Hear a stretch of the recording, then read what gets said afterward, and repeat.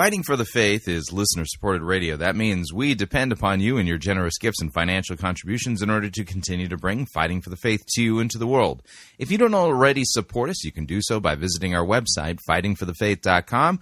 When you get there, you can click on one of our two friendly yellow buttons, or you can make your gift payable to Fighting for the Faith and then send it to Post Office Box 13344, Grand Forks, North Dakota, zip code 58208. And thank you for your support.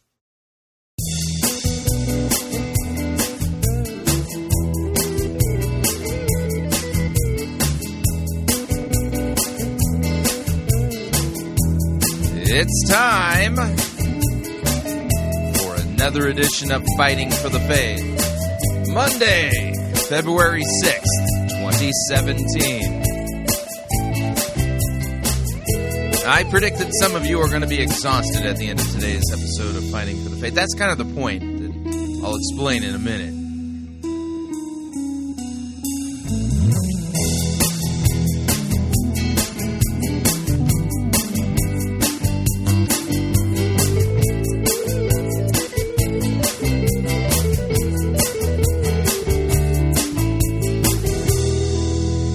Thank you for tuning in. You're listening to Fighting for the Faith. My name is Chris Roseborough. I am your servant in Jesus Christ, and this is the program that dishes up a daily dose of biblical discernment, the goal of which help you to think biblically, help you to think critically, help you to slow down, stop, open up your Bible, and compare. Compare what people are saying in the name of God to the Word of God. No shortage of really crazy things being said out there, and we take the time to open up God's Word to compare and see and test if what the most popular pastors, preachers, teachers, conference speakers, self-proclaimed prophets, prophetesses, self-appointed apostles and apostolettes, and those generally put forward by the evangelical industrial complex as those whom we need to be listening to, whose books we need to be buying, whose small group curriculum we need to be studying instead of the Word of God. Yeah, it's generally how that works out. And over and again, we demonstrate that the steady diet being offered to evangelicals is, junk food at best, poison at worst, and toxic medical spiritual waste and sludge, if you would. And you wouldn't want to be, feeding on this stuff unless you want to get some kind of weird, strange, spiritually communicable disease or something like that. So that's what we do here at Fighting for the Faith. Now, I said that on today's episode, there's a good chance that some of you are going to be exhausted. Yeah, at the end of today's program, you may be tired, and there's a reason for that. It has something to do with the theme for today. But see if you remember these two fellows from Saturday Night Live. This might help.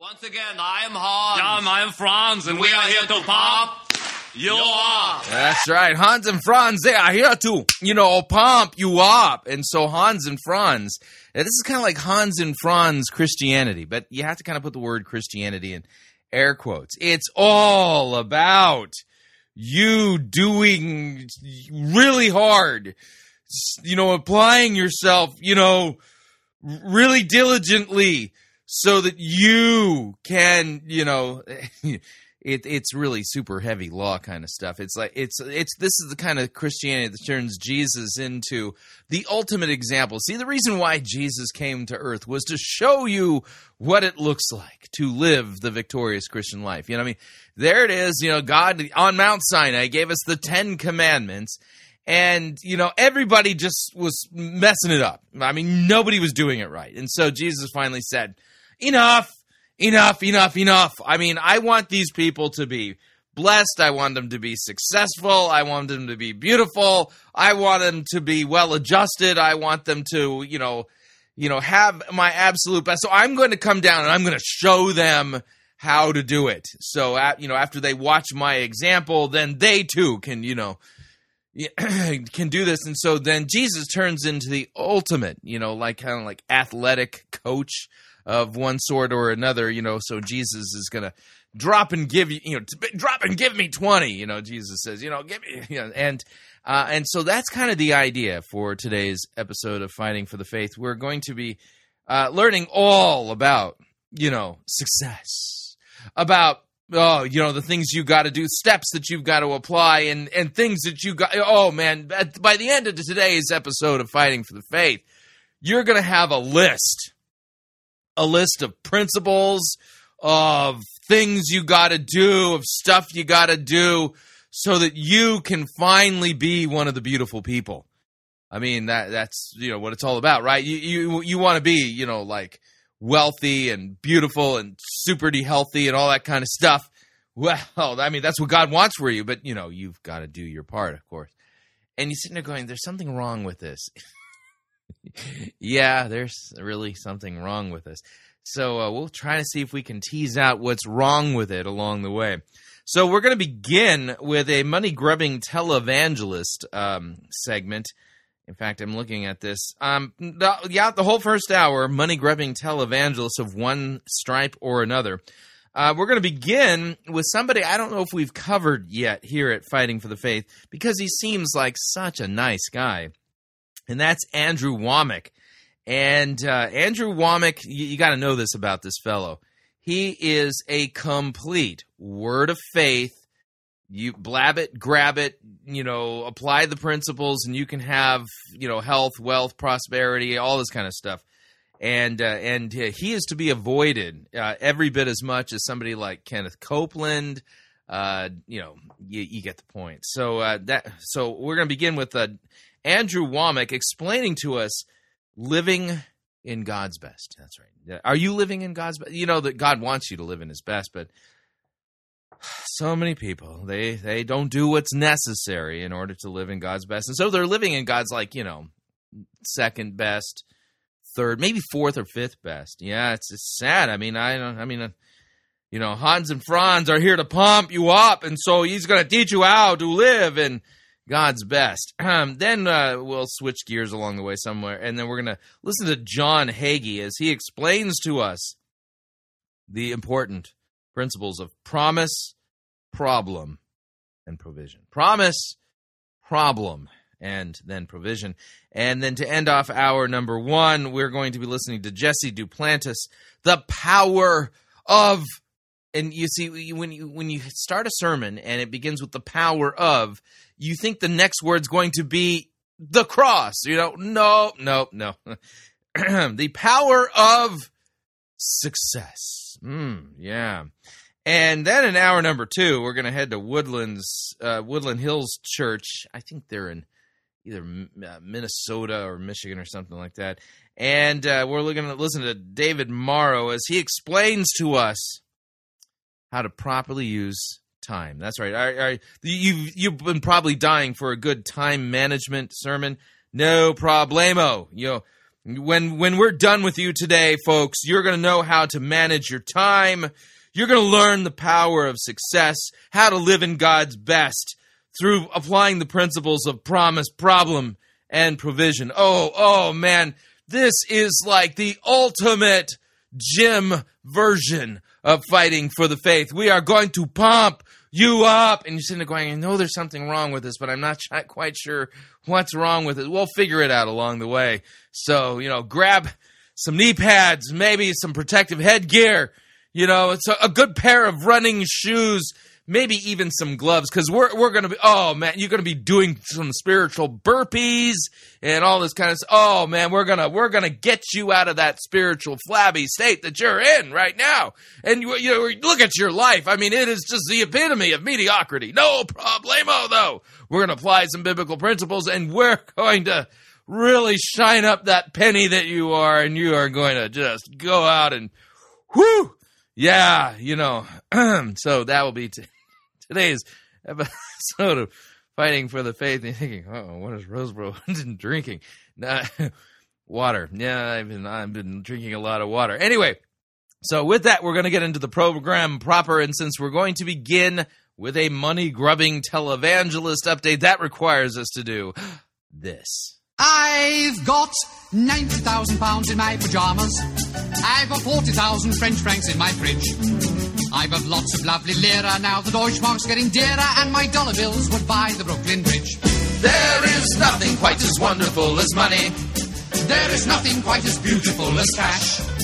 Some people say it's folly, but I'd rather have the lolly. With money you can make a splash. There is nothing quite as wonderful as money. Money, money, money. There's nothing like a newly minted pound. Money, money, money. Everyone must hanker for the butchness of a banker. It's accountancy that makes the world go round, round, round. You can keep your Marxist ways, but it's only just a phase. For it's money, money, money makes the world go round. Money, money, money, money, money, money, money, money.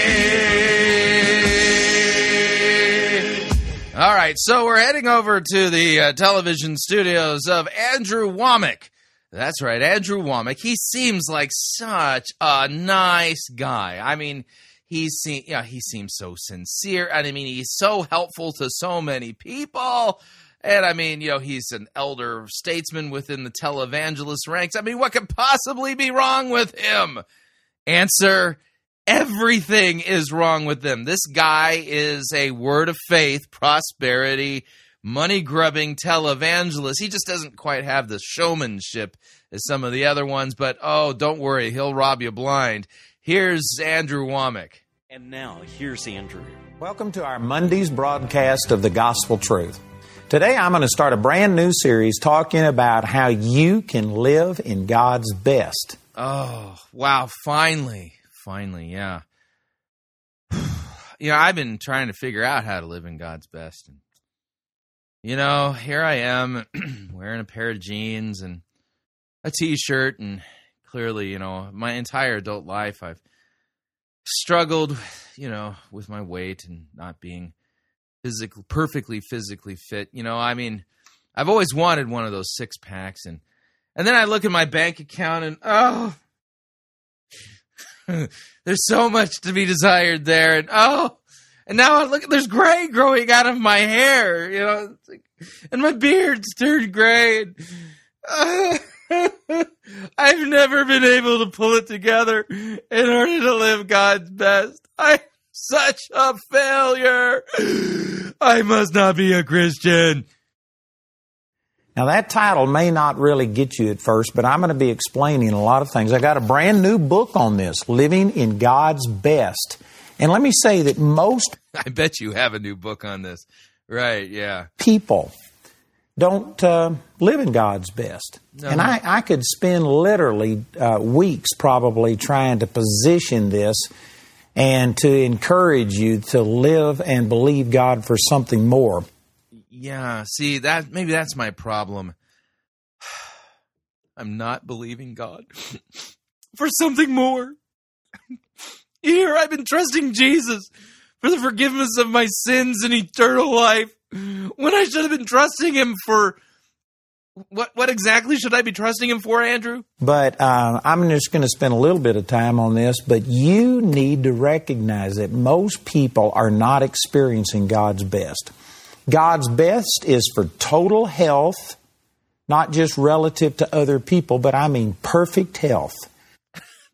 See, I've been trusting Jesus for forgiveness of sins and eternal life, and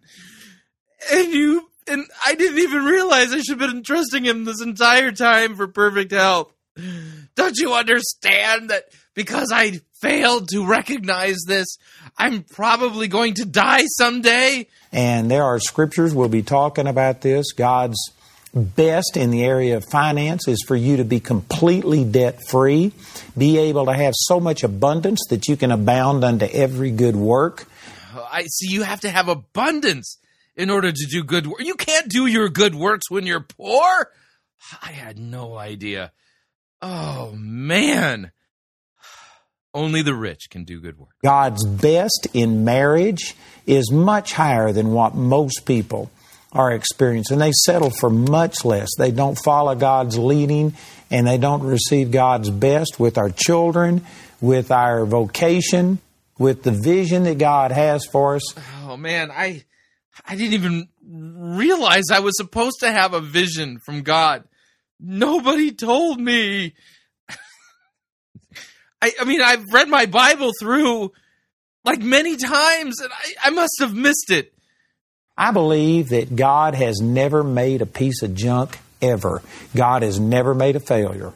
God has never made a mistake. Yeah. Have you heard of this thing called sin?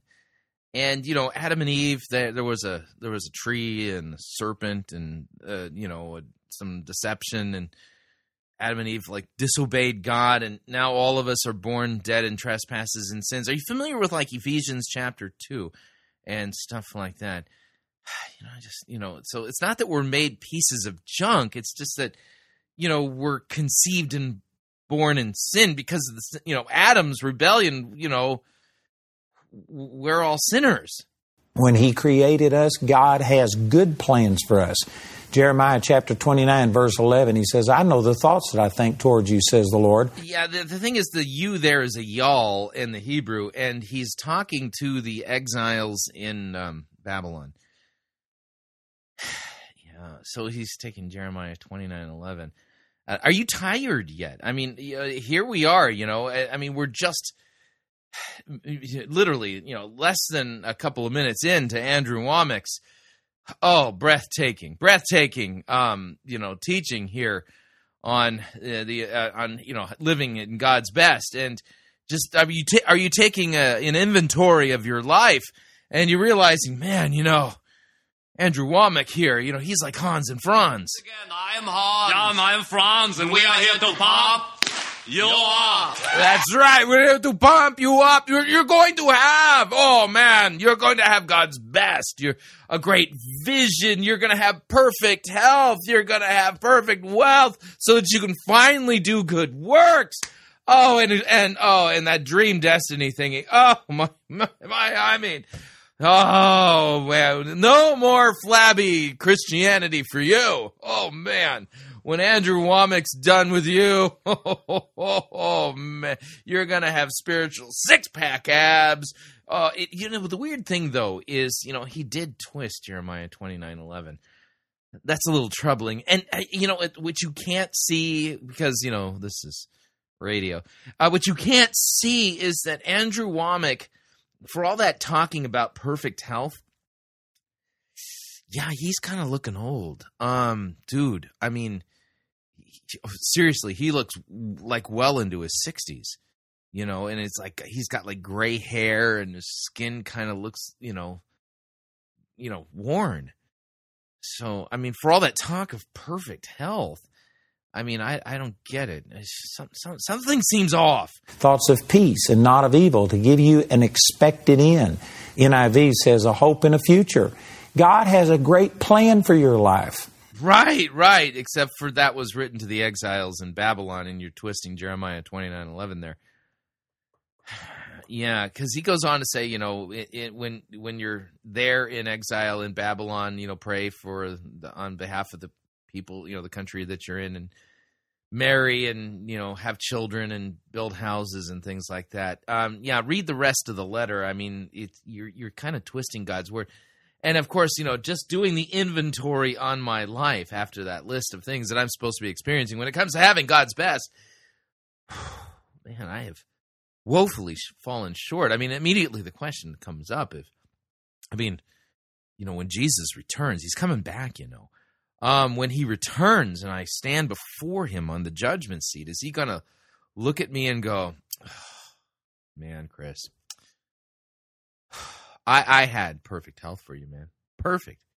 And you settled for far less than that. Far, far less. And, and then, your finances, dude. I mean, you were supposed to die a billionaire. And what happened? What's going on here? I mean, this is my best for you. You would have been a billionaire. And no. So you didn't have perfect health. You didn't have this perfect wealth thing going on. And, you and your wife, I mean, you had some rough patches.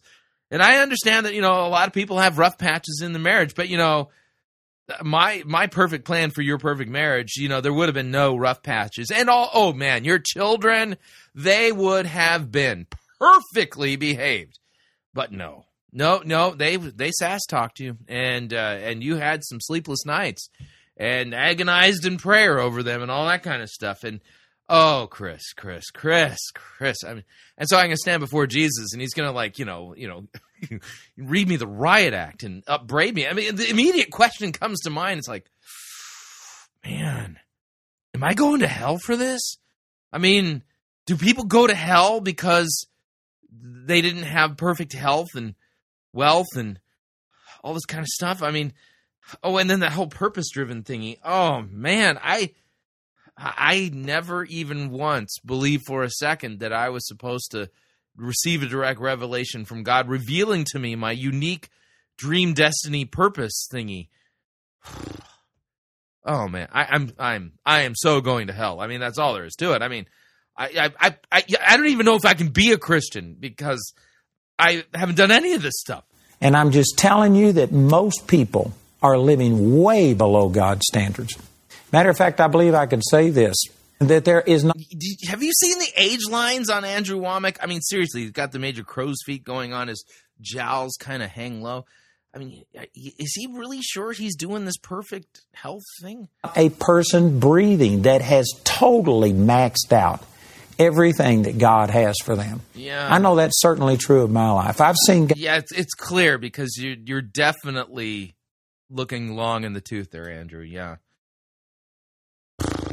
It's true. I wonder if he's going to go to hell for that. I'll do some great things. I am so blessed and thankful for what God has done in my life and through me to touch other people. I'm excited about it, but I can guarantee you that there is more. God has shown me more. He has. Okay. So apparently Andrew Wommack, hears directly from God and, God's shown him more. So, and I'm sure, if you watch Andrew Wommack's television program, I mean, this is a whole series he's doing on, living in God's best. And, I mean, this is like just the first installment of this teaching. And, just evaluating my life, clearly I've fallen short. I haven't chosen to live in God's best. I don't know what to do. I don't know what to do. But don't worry. I'm sure if I watch the rest of the programs in the series that, he's going to just whip me into shape, Once again, I am Hanz. Yeah, I am Franz, and we are here to pop you off. Right on. Yeah, let's do this, man. I need some spiritual gym shorts. And, it's not even January 1st, man. It's like February 6th, but it's not too late. I can make a New Year's resolution. I'm going to experience God's best by hook or by crook. I mean, it's coming. I know it's coming. Save me, Andrew. That he wants me to do and accomplish through me. And I haven't arrived. I've just left. I'm on my way to where God wants me to go. But I haven't tapped out everything that God has for me. And whether you realize it or not, God has more for you than what you're experiencing. Yeah, but it sounds like if God has more for me, kind of the way you're talking is, well, then in order to get the more, I've got to do a lot more. I'm tired. This sounds, I'll be blunt. I mean, this sounds worse than the treadmill. And let me say that the reason some of you, and I'm talking to people here who know the Lord, who love the Lord, and yet you aren't satisfied. There's many reasons for this, but sometimes, and I'm speaking specifically to people who the reason you're dissatisfied, it's God who's making you dissatisfied. And that may shock some of you and think, well, what are you saying? God wouldn't be the one that makes me depressed or discouraged or whatever.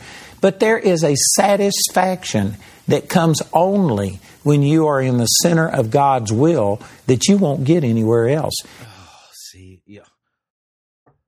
I didn't even consider that. I mean, this is like the Rolling Stones song. Dun, dun, dun, dun, dun, dun, dun. I can't yet know. You see, that's maybe the reason why Mick Jagger wrote this song, that he can't get no satisfaction because he didn't apply the steps necessary to get into the center of God's will. But, come to think of it, I mean, he is, considered one of the pretty people in the world. Although, I always kind of thought of him as so ugly, he came all the way back around and became beautiful.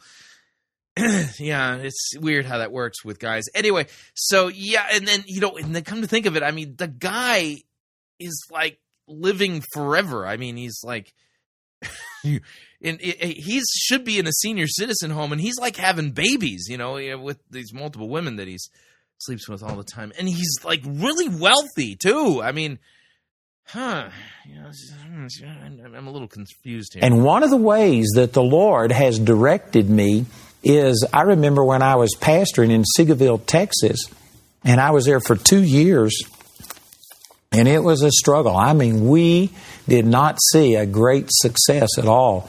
No, yeah. Oh, man. You probably weren't even Christians. And it was a struggle to survive during this time. But I was committed to it. I love that place. I prayed for those people. And I remember one day as I was walking down at the church and I was praying, I just looked out the window, and it's like my compassion, my joy, my peace about being in Seagoville, Texas just left. I mean, it was gone. And I looked out the window and I thought, why am I here? I don't like this place. I want to get out of there. And prior to that time, I just loved it. And I was committed to standing there and praying. And it was such a radical switch. I mean, it's just like my heart. Isn't it weird that, we're learning a lot about Andrew Wommack and he's twisted God's word. We're not really hearing God's word says in context on this. Just instantly changed. That I was shocked by it. And I spent 2 or 3 hours praying, God, what happened? What just happened? Was this you? Or is this something wrong with me? And the more I prayed about it, the more the Lord convinced me it was Him just taking this desire to be in Seagoville, Texas, out of my heart. And so after a couple of hours praying about it, the Lord spoke to me and He told me I was leaving. It was time for me to leave. And He even gave me a date. He said November the 1st. So this is a guy who hears directly from the Lord. But, I mean, aren't you exhausted already? I mean, come on. I mean, are you experiencing perfect health? Mm-hmm.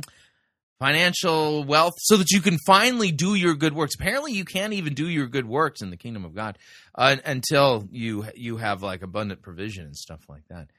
Yeah, I mean, so how are you measuring up? I mean, I've fallen woefully short, but...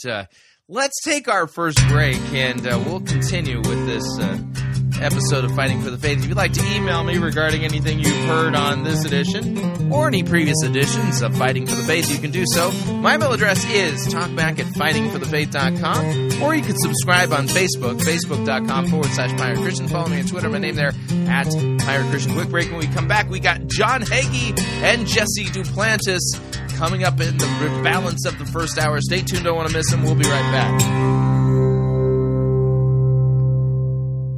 Jesus did not die for your 401k. You're listening to Fighting for the Faith.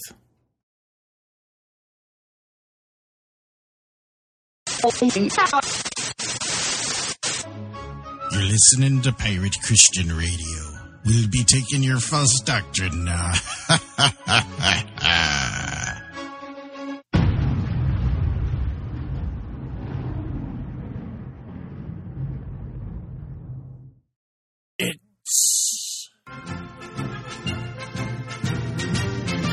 Monty Python's Flying Circus Church.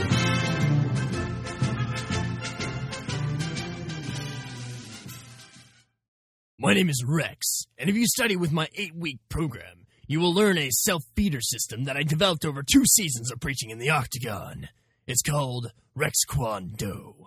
I need a volunteer to come up here and show that they trust me. Here. Okay, you'll do. Come up here. Bow to your pastor. Bow to your pastor!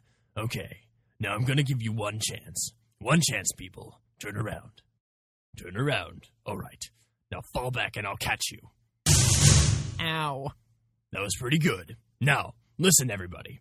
The reason why he fell was because he didn't have enough faith. Go sit down. Okay, when I fall in slow motion every time. Now, in addition to what you just saw, if you study with my 8-week program, you're going to learn these things. First off, in Rex Kwon-Do, we use the buddy system. No more reading the Bible solo. You need somebody watching your back at all times. Second off, you're going to learn to discipline your image. You think I got where I am today because I dress like Peter Pan here? Take a look at what I'm wearing, people. Bible pants. Yeah, you have to be pretty righteous to rock these babies. Do you think anybody wants a roundhouse kick to the face while I'm wearing these bad boys? Forget about it. Last off, My students will learn how to walk on water, heal babies, raise the dead, and be extreme. Now, for only one $300 seed offering, you can sign up right now for my 8-week program here at Guts Church.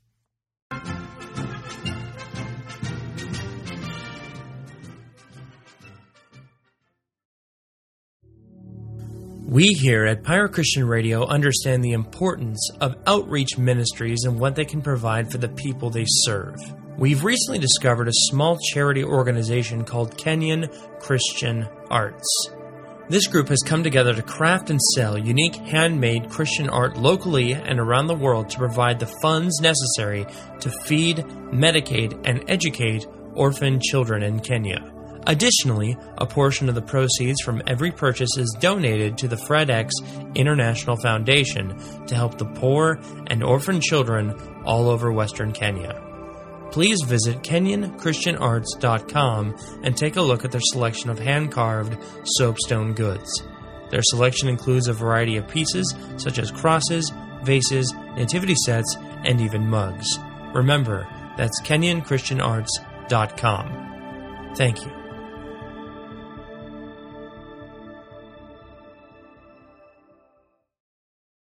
Hi, Chris Rosebrough here to talk about our longtime featured advertiser, Cheapo Air. Doesn't matter if you're traveling for business reasons or for pleasure. Doesn't matter if you're traveling within the United States or abroad. Cheapo Air is the place for you to save literally hundreds of dollars on your airfare, hotel rooms, and rental cars. Visit our website, fightingforthefaith.com. On the side of our website, you'll see our ad banners. Look at the ad banner for Cheapo Air and look on it. There's a promo code. Write the promo code down. Click on the ad banner and then book your travel at the Cheapo Air website, and you'll have the opportunity to enter that promo code for additional savings. Again, fightingforthefaith.com. Write down the promo code, click on the ad banner, and save money on your airfare, hotel rooms, and rental cars today.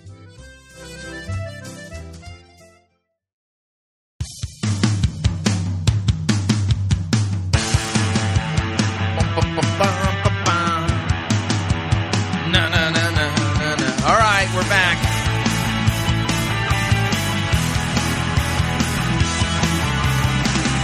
Warning, listening to Fighting for the Faith could cause you to think that, well, shining up your old Adam is not really the goal of Christian sanctification, and being perfectly healthy and wealthy is not in there at all.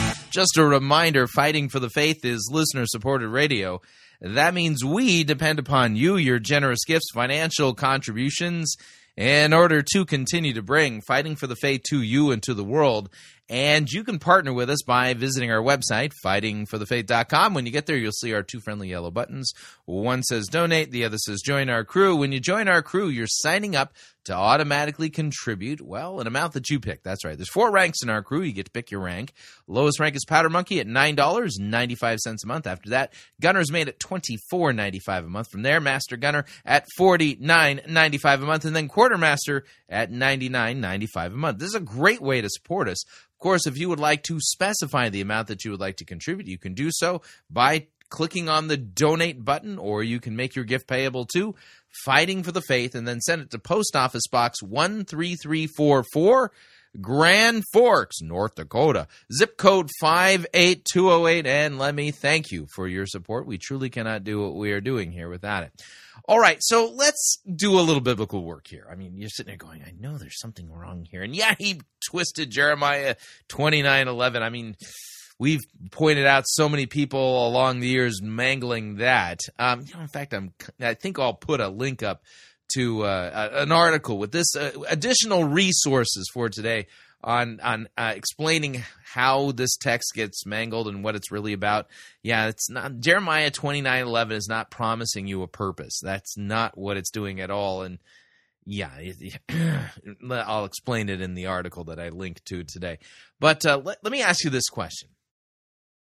Is the reason why God blesses Christians is because they work hard and earn his favor and his blessings, or they believe and they are declared righteous by faith, And that is what makes them children of God. And as a result of being a child of God, God cares for and meets their needs because they are believers. It's one or the other. You're applying principles and you're earning God's blessing and that perfect health, perfect wealth, and all that kind of stuff. Or, all of these things are given to you as a gift. And oh, by the way, the thing that Christ has promised us is eternal life in a new earth.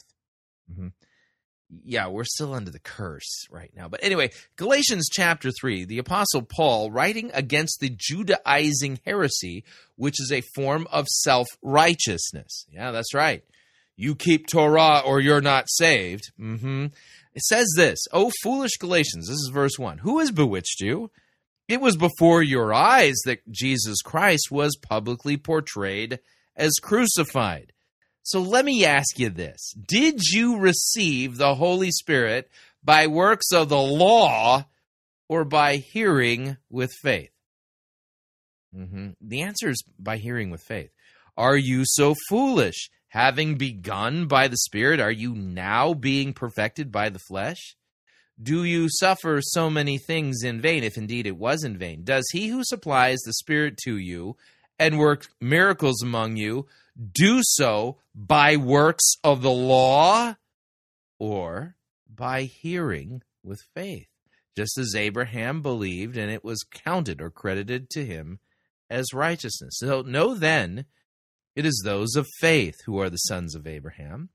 The Scriptures, foreseeing that God would justify the Gentiles by faith, preached the gospel beforehand to Abraham, saying, "In you shall all the nations be blessed." So then, those who are of faith are blessed along with Abraham, the man of faith. All who rely on works of the law. This is Galatians 3:10. All who rely on works of the law are under a curse. For it is written, "Cursed be everyone who does not abide by all the things written in the book of the law and continually do them." Now it is evident that no one is justified before God by the law, for the righteous shall live by faith. The law is not of faith. Rather, the one who does them shall live by them. Christ redeemed us from the curse of the law by becoming a curse for us. For it is written, "Cursed is everyone who is hanged on a tree," so that in Christ Jesus the blessing of Abraham might come on to the Gentiles, so that we might receive the promised Spirit through faith. Yeah. So you kind of get the idea here is that over and again, the way these guys talk about God, he's kind of holding out on you. And the reason he's holding out on you is because, well, you're just not doing enough. You haven't applied enough principles. You haven't activated your faith. You haven't. You've got to. And it's Hanz and Franz Christianity. And they want to get you into the gym so that they can pump you up, right? Yeah. Once again, I am Hanz. Yeah, I am Franz, and we are here to pump you up. Yeah, that's right. So you want to get the results, you've got to, write the check, pay the tithe, send in your offering, plant your seed, apply these principles, do. Now, see the thing, do Christians do good works in order to earn God's blessings? No. Christians do good works because they have already been blessed by Christ, by grace, through faith. We are children of God, and we trust our Heavenly Father to meet our needs, and so we do our good works because we are Christians. And see, the sufferings that we go through in this life, maybe physical or financial. You see, Paul himself, here's the funny thing. The Apostle Paul, he's had times of plenty in his life as a Christian and times when, things weren't going so hot. And he suffered all kinds of things. In fact, listen to how the Apostle Paul describes his Christian walk. He says, he's going to boast. He's doing a little boasting here in 2 Corinthians chapter 11 and talking about the so-called super apostles who were kind of preaching the exact same kind of message. Do the things and you too can earn the money and have the fame and the fortune and the health and the wealth like they have. This is the preaching of the super apostles. And here's what he says. I'll say this, start at verse 20. Paul is speaking like a fool on purpose. He says, for you bear with it if someone makes slaves of you or devours you or takes advantage of you or puts on airs or strikes you in the face. To my shame, I must say we were too weak for that. But whatever anyone else dares to boast of, I'm speaking as a fool here, I also dare to boast of that. Are they Hebrews? Well, so am I. Are they Israelites? So am I. Are they offspring of Abraham? So am I. Are they servants of Christ? I'm a better one, Paul says. Now I'm talking like a madman, with far greater labors, far more imprisonments, with countless beatings and often near death. 5 times I received at the hands of the Jews the 40 lashes less one. 3 times I was beaten with rods. Once I was stoned. 3 times I was shipwrecked. A night and a day adrift at sea, on frequent journeys, in danger from rivers, in dangers from robbers, danger from my own people, danger from Gentiles, danger in the city, danger in the wilderness, danger at sea, danger from false brothers, in toil and hardship, through many a sleepless night, in hunger and thirst, often without food, in cold and exposure, and apart from other things, there's the daily pressure on me of my anxiety for all the churches. Who is weak and I am not weak? Who is made to fall and I am not indignant? So if I must boast, I will boast of the things that show my weakness. You see, Christianity, it has been described, and I think this is a good way of describing it. True biblical Christianity is not the life of victory to victory. Jesus says, deny yourself, take up your cross, and follow him. The parade of people carrying their crosses, they're on their way to their death, not to their earthly victory through perfect health and wealth. And so Christianity, a good way to talk about true biblical Christianity, it's a cruciform. It's a cross-shaped life. We are given a cross to bear. We are made to suffer. We suffer persecution. And these sufferings we should not see them as somehow, well, oh no, I must not be doing the right things in order to receive the blessings of God. No, you actually are probably receiving the difficulties in the cross of the Christian life. And those sufferings produce perseverance, and perseverance, character, and character, hope. You see, these televangelist types, they would have you believe that the normal Christian life is perfect health, perfect wealth, perfect prosperity, just life of just, no problems at all. If that's the case, then the Apostle Paul, it lived the exact opposite of what true biblical Christianity looks like in the life of a believer. Because he didn't have none of that. Something's weird here. These guys who are doing this Hanz and Franz thing, Once again, I am Hanz. Yeah, I am Franz, and we are here to pop you off. Yeah, it's as if they've they're teaching a different Christianity altogether. Let's check in with John Hagee. We're still under the money-grubbing televangelist umbrella of our program, but let's check in with John Hagee as he explains to us what we need to do in order to have promise, problem, and then provision. Here we go. Can we stand for the reading of God's Word? Turn to Deuteronomy, the 6th chapter, verses 1 through 3. Deuteronomy chapter 6. That's a strange place to be going here. And the reason I say that is because Deuteronomy is, Mosaic covenant. Mosaic covenant. In fact, this portion of the book of Deuteronomy has some of the fine print regarding the Mosaic covenant, which is not the covenant of note when it comes to Christianity. The Mosaic covenant has actually been fulfilled by Christ and has been done away with. It's done. And the Mosaic covenant is not a covenant of grace. It is a covenant of works. Do these things and you will live.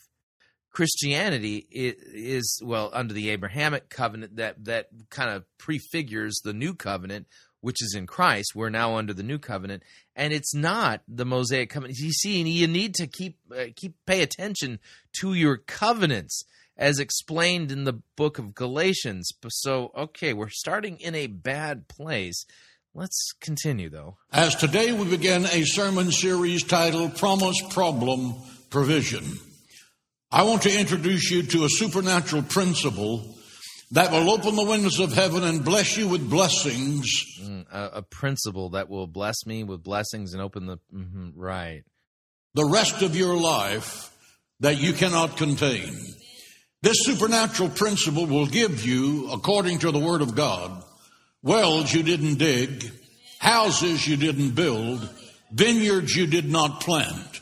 It will dramatically improve your walk with Christ. It will. So the way you improve your walk with Christ is through material blessings? That sounds sketchy. Improve your marriage, your mental health. It'll improve your marriage and mental health. Are you nuts? Business. And it will light a rocket under your potential for your personal success. Color me skeptical. How many of you would be interested in that? Let me see your hand. Oh, yeah. Everyone's hands going up. You're scratching itching ears here by twisting God's word. The principle is called promise, problem, provision. Really? Who calls it that? I'm not familiar with anybody calling it that, except for you. Did you discover it? The series is about God keeping his promises. But more than that, it's about you learning how to activate the promises of God. Okay, so I have to, quote-unquote, activate the promises of God. So God's promises, they require activation. Got it. This is a treasure house of the riches of the wisdom and knowledge of God. There are 3,000 plus gold mines in here. He's pointing to an open Bible. And once you learn to untap them, it will enrich you in every dimension of your life. All right. See, you. The reason why you don't have perfect health, wealth, your business is flailing, your kids are misbehaved, your wife is not happy with you, it's because you haven't activated the important principle of promise, problem, provision. Right, yeah. Because, Peter talks about it in... no, Peter never talked about it. Jesus talked about this... No, he never talked about it either. I'm sure one of the New Testament guys talked about it somewhere. This is the pearl of great price hidden in your bedroom underneath the television guide. This is the thing that will bring you the greatest joy, the greatest dimension of... Yeah, I thought that, the church was the pearl of great price, that Christ sacrificed everything in order to get. Success that you will ever know. Do you keep promises? How many of you have had a promise broken to you? How many of you have broken a promise yourself? Amazingly honest group, by the way. I heard the story of a woman by the name of Mary who recently lost her husband, and she had him cremated, and she brought his ashes home. She picked up the urn that he was in and poured him out on the living room floor. She said, Bob, this is all about keeping promises. You know about that dishwasher that you promised me? Well, I bought it with the insurance money. And you know the new car that you promised me? Well, I now have that. It's parked in the garage with the insurance money. And you know that big, beautiful diamond ring that you were always going to buy, but you never quite got around to it? Well, I bought that. One a little bigger, as a matter of fact, with that insurance money. And finally, as she traced her fingers through the ashes, she said, Bob, you remember that new vacuum cleaner I always wanted? She said, well, here it comes.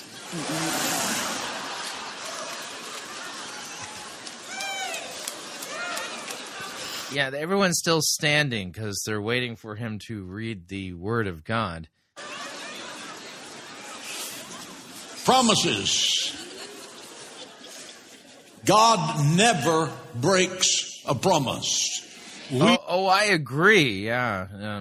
Let's see if you've taken God's promises and misapplied them. He does not. I guarantee you that this 3-sermon series will be absolutely exciting. And if you learn how to apply this divine principle, you're going to have the ability to transform your problems into divine provisions, which is AKA success for the rest of your life. Oh, wow. Yeah, success for the whole rest of your life. Well, there you go, folks. It's based upon the promises and the faithfulness of the Word of God. Read with me Deuteronomy 6, 1 through 3. Ready? Now this is the commandment, and these are the statutes and judgments which the Lord your God has commanded to teach you, that you may observe them in the land which you are crossing over to possess. All right, a little bit of a quick question here. Who is God speaking to? This would be the children of Israel. This is Mosaic covenant. Now, let me help you out here.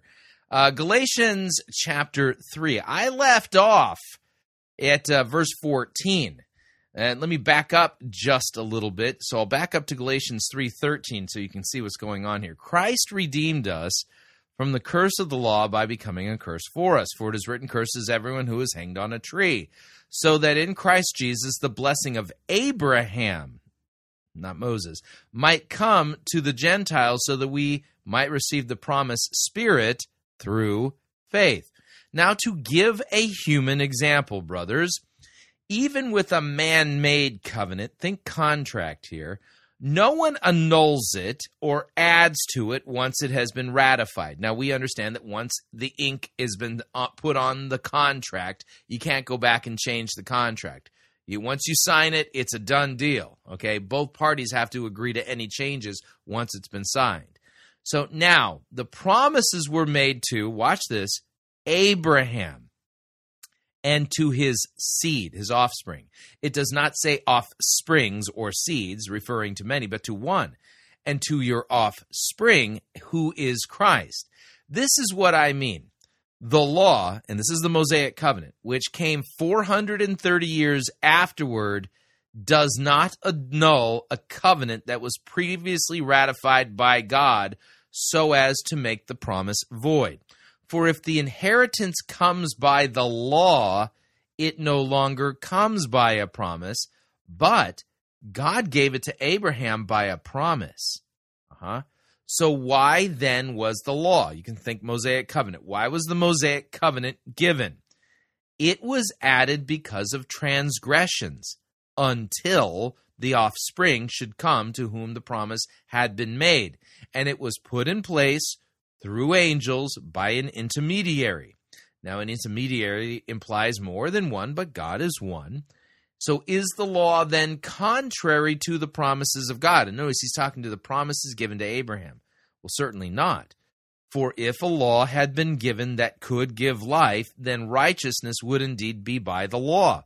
But the Scripture imprisoned everything under sin so that the promise by faith in Jesus Christ might be given to those who believe. Now, before faith came, we were held captive under the law, imprisoned until the coming faith would be revealed.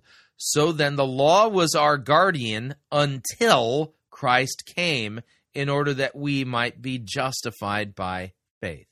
But now that faith has come, we're no longer under a guardian.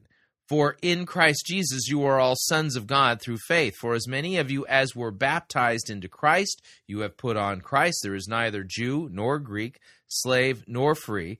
There is no male or female. You are all one in Christ. And if you are Christ's, then you are Abraham's offspring, and you are heirs according to a promise. Now, I mean that the heir, as long as he is a child, he is no different from a slave. though he is the owner of everything, but he is under guardians and managers until the date set by his father. In the same way, we also, when we were children, we were enslaved to the elementary principles of the world. But when the fullness of time had come, God sent forth his Son, born of a woman, born under the law, to redeem those who were under the law, so that we might receive adoption as sons. And because you are sons, God has sent the Spirit of his Son into our hearts, crying, Abba, Father. So you are no longer a slave. You're a son. And if you are a son, you are an heir through God. Formerly, when you did not know God, you were enslaved to those that by nature are not gods. But now that you have come to know God, or rather to be known by God, how can you turn back to the weak and worthless elementary principles of the world, whose slaves you want to be? You observe days and months and seasons and years, and I'm afraid that I have labored over you in vain. And he's talking about the fact that the Judaizers had taught the Galatians to observe all of the feast days of the Mosaic covenant, right? The Sabbaths and the new moons and all that kind of stuff. And Paul is worried here. I'm afraid I've labored over you in vain. Brothers, I entreat you, become as I am, for I also have become as you are. You did me no wrong. You know it was because of a bodily ailment that I preached the gospel to you at first. And though my condition was a trial to you, you did not scorn or despise me, but received me as an angel of God, as Christ Jesus himself. So what then has become of your blessedness? For I testified that, if possible, you would have gouged out your eyes and given them to me. Have I then become your enemy by telling you the truth? They make much of you, but for no good purpose. They want to shut you out, that you may make much of them. It is always good to be made much of for a good purpose, and not only when I am present with you, my little children, for whom I am again in the anguish of childbirth until Christ is formed in you. I wish I could be present with you now and change my tone, for I'm perplexed about you. So tell me, you who desire to be under the law, do you not listen to the law? For it is written that Abraham had 2 sons, one by a slave woman and one by a free woman. The son of the slave was born according to the flesh, while the son of the free woman was born through promise. Now this may be interpreted allegorically. These women are 2 covenants. One is from Mount Sinai, bearing children for slavery. That's the Mosaic covenant, folks. She is Hagar. Hagar is Mount Sinai in Arabia. She corresponds to the present Jerusalem, for she is in slavery with her children. But the Jerusalem above is free. She is our mother. For it is written, Rejoice, O barren one who does not bear. Break forth and cry aloud, you who are not in labor. For the child of the desolate one will be more than those of the one who has a husband. Now you, brothers, like Isaac, are children of promise. But just as at that time he who was born according to the flesh persecuted him who was born according to the Spirit, so also it is now. But what does the Scripture say? Cast out the slave woman and her son, for the son of the slave woman shall not inherit with the son of the free woman. So, brothers, we are not children of the slave, but we are children of the free woman. Starting to see it here? So notice, John Hagee's in Deuteronomy 6. He's reading from the Mosaic covenant as if we Christians somehow can tap into those aren't promises. Those are earned blessings. If you do this, then God will do that. But Paul then says in Galatians 5, it is for freedom that Christ has set us free. Stand firm, therefore. Don't again submit to a yoke of slavery. Look, I, Paul, say to you that if you accept circumcision, Christ will be of no advantage to you. I testify again to everyone who accepts circumcision that he's obligated to keep the whole law. You are severed from Christ, you who would be justified by the law. You have fallen from grace. Interesting stuff. We continue. That you may fear the Lord your God, to keep all of his statutes and commandments, which I command you, you and your son and your grandson, all the days of your life, that your days may be prolonged. Therefore hear, O Israel, and be careful to observe it, that it may be well with you, and that you may multiply greatly, as the Lord God of your fathers has promised you, a land flowing with milk and honey. Father, bless this word to this congregation, and let us learn this divine principle, that our life may be filled with love and joy and peace and the unlimited success that God gives to the righteous. Unlimited success. That's right. These are the promises of the Mosaic covenant. If you obey, then you. It's law. It's not gospel. All of God's children said, praise the Lord. You may be seated. Let's establish the basics of concept. This is Mount Sinai. This trail around Sinai is the worn out area that the tribes of Israel wore out as they went around and around Sinai before they decided obeying the Lord was the right way. God gave them a promise. I'm going to give you... Yeah, you're not telling the story of the Exodus properly at all. The reason why they went around the wilderness, and it wasn't Mount Sinai itself, but the wilderness, was because of their unbelief. The 12 spies that went to spy on Canaan, they didn't believe and trust God. And so that whole generation was told that they wouldn't enter the promised land. Took them 40 years for them all to die. Yeah, so you're not telling the story of the Exodus properly at all. A land flowing with milk and honey. That promise was over 430 years old. How many of you believe? Yeah, and see, that's the thing. It was given to Abraham by a promise. Again, you're not paying attention to your covenants here because you're reading the fine print of the Mosaic covenant, yet you just invoked Abraham. That after 430 years, you ought to be able to get it.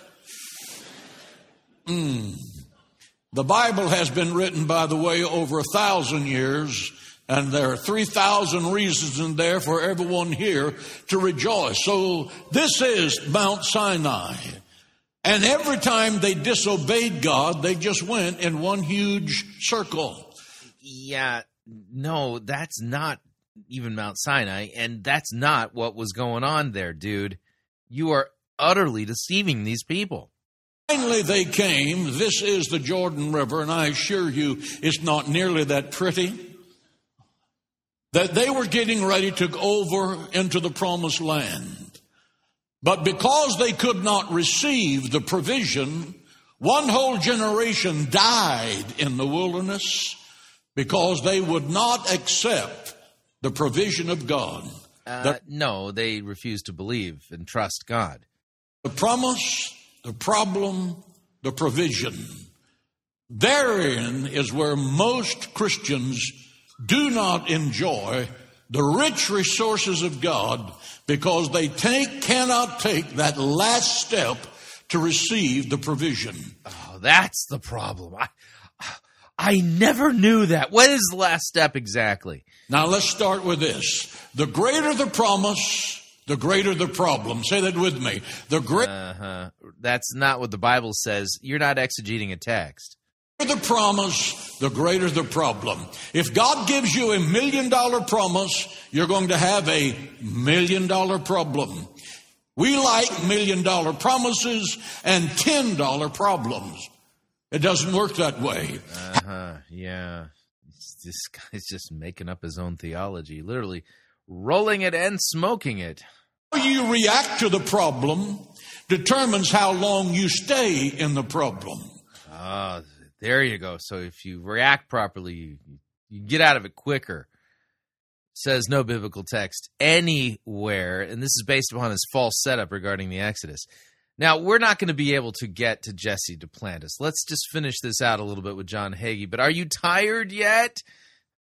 When you disobey God, he doesn't wring his hands and say, oh my goodness. He just turns up the heat. Your life will be measured by the problems you solve or the problems you create. Wow. This is super heavy law. And what I just read out in Galatians 3 and 4 utterly contradicts what he's saying. Stay in the problem for 40 years like the children of Israel. in the wilderness. Yeah, they stayed in there for 40 years because God was punishing the older generation for their unbelief. Or you can stay there for 40 days like Jesus when he was tempted in the wilderness by Satan. The majority fail to see the problem as sent from God. They become bitter, they become resentful, they complain, they whine, they murmur, and they live forever in the problem because they can't see this as God asking them to check what's in their life. So don't make a career out of your problem. Keep your eye on the prize, the provision, the promised land. God has a promised land for every person sitting in this auditorium. Yeah, that's funny because Hebrews 11 makes it clear that the promised land that God has for all Christians, New Earth, New Jerusalem, after Jesus returns. You're promising them something different, like, the promised land of success now in their business. That's not what's promised. He has a perfect will, a something he wants to do in the dream destiny thingy, life, in your business, in your home, with your marriage. He has something special he wants to do, but you've got to focus on the sovereign, perfect will of God. You gotta. Let's take a look at Hebrews 11, and then we'll wrap up hour number 1. We're well past the hour mark, though. But, let's take a look. Hebrews 11, verse 8. By faith, Abraham obeyed when he was called to go out to a place that he was to receive as an inheritance. And he went out not knowing where he was going. By faith, he went to live in the land of promise, as in a foreign land, living in tents with Isaac and Jacob, heirs with him of the same promise. For he was looking to the city that has foundations, whose designer and builder is God. By faith, Sarah herself received power to conceive when she was past the age, since she considered him faithful who had promised. Therefore, from one man, and him as good as dead, were born descendants, as many as the stars of heaven, and as many as the innumerable grains of sand on the seashore. All of these died in faith, not having received the things promised, but having seen them and greeted them from afar, and having acknowledged that they were strangers and exiles on the earth. For people who speak thus make it clear that they are seeking a homeland. If they had been thinking of the land from which they had gone out, they would have had opportunity to return, but as it is, they desire a better country, that is, a heavenly one. Therefore, God is not ashamed to be called their God, for he has prepared for them a city. Yeah, see, they died not receiving the promise, because the promised land is the New Jerusalem, the new earth. Christ is king visibly where we can see him. So we got a major problem here, and that is John Hagee's got all these people. They're going to be obeying and doing what they need to do in order to have their promised land. But the problem is their promised land is not what the promised land of the Bible actually is, and so he's promising them something that God didn't promise them. Oh, wow, that's a problem. Yeah, they won't be getting the provision they need for their so-called promised land because he's reading out the fine print of the Mosaic covenant, which has been done away with because Christ has appeared, and basically putting these people under bondage to the law and get that obedience up so that you can finally, once and for all, get those good blessings from God. That's right. You got to go to the gym, and Hanz and Franz, well, you know what they're going to do. I'm Hanz. I'm Franz, and we are here to pop you off. Yeah, that's right. Hanz and Franz will get them to the promised provision. You'll bump them up so they'll be obedient so they can finally have God's blessings. Yeah, you starting to see the problem here? I mean, yeah, this is a total confusion of law and gospel and not paying attention to which covenants are the covenants of note as far as we Christians are concerned, as well as, not even paying attention to what the promised land is.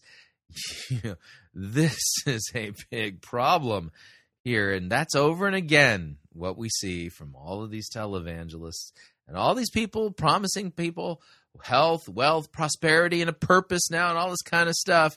It all depends on you. It's not a promise. It's something you earn by your obedience. Total confusion of law and gospel and a twisting of God's word. I think you're getting the picture now.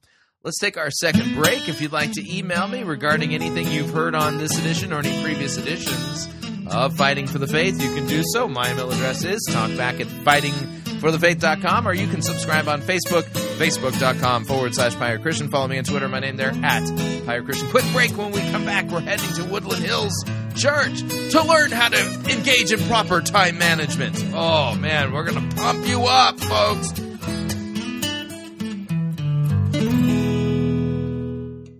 If you want advice on how to have your best life now, you're in the wrong place. You're listening to Fighting for the Faith. Pirate Christian Radio Theater presents Death of a Salesman. Are ye a salesman? Why, yes, I am. Can I interest you in some...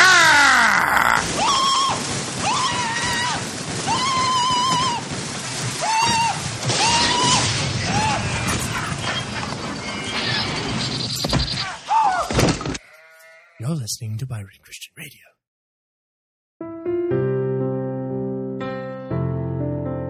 This is Dr. Curtis Lyons. I am the presiding pastor of the American Association of Lutheran Churches. If you are seeking a church that believes that the Holy Bible is the inerrant, infallible Word of God and accepts the Lutheran confessions because they are the right interpretation of Holy Scripture, I hope that you will take a look at the AALC. Also, if you are considering a vocation as a Lutheran pastor, our seminary has a residency program and a program available online. This is Curtis Lyons inviting you to take a look at the AALC. Check us out at taalc.org or on Facebook at the American Association of Lutheran Churches.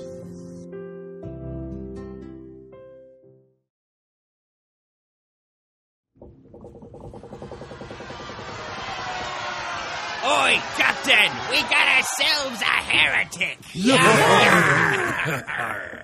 And exactly how do ye know that she be a heretic? She be endorsing the health and wealth heresy. Does he be speaking the truth? Jesus died to make us rich! And what exactly do we do with heretics? We throw them in the boo box. No. We preach the gospel to them. What if, the heretic doesn't repent? Then we throw them in the boo box.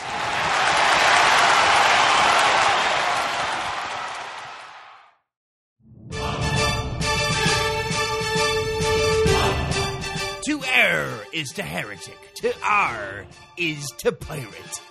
Get yourself over to www.piratechristianradio.com/Reformanda and purchase yourself a copy of the game Reformanda and join the fight for the faith today.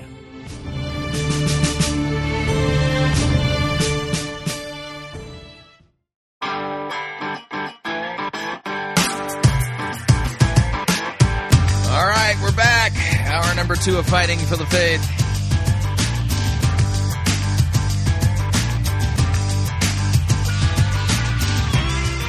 I hope your spiritual muscles are really sore. Trying to work you out here.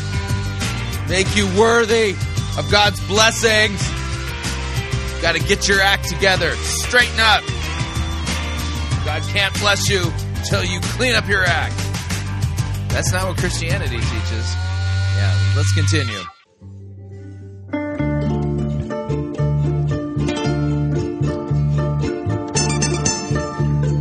Bum, bum, bum.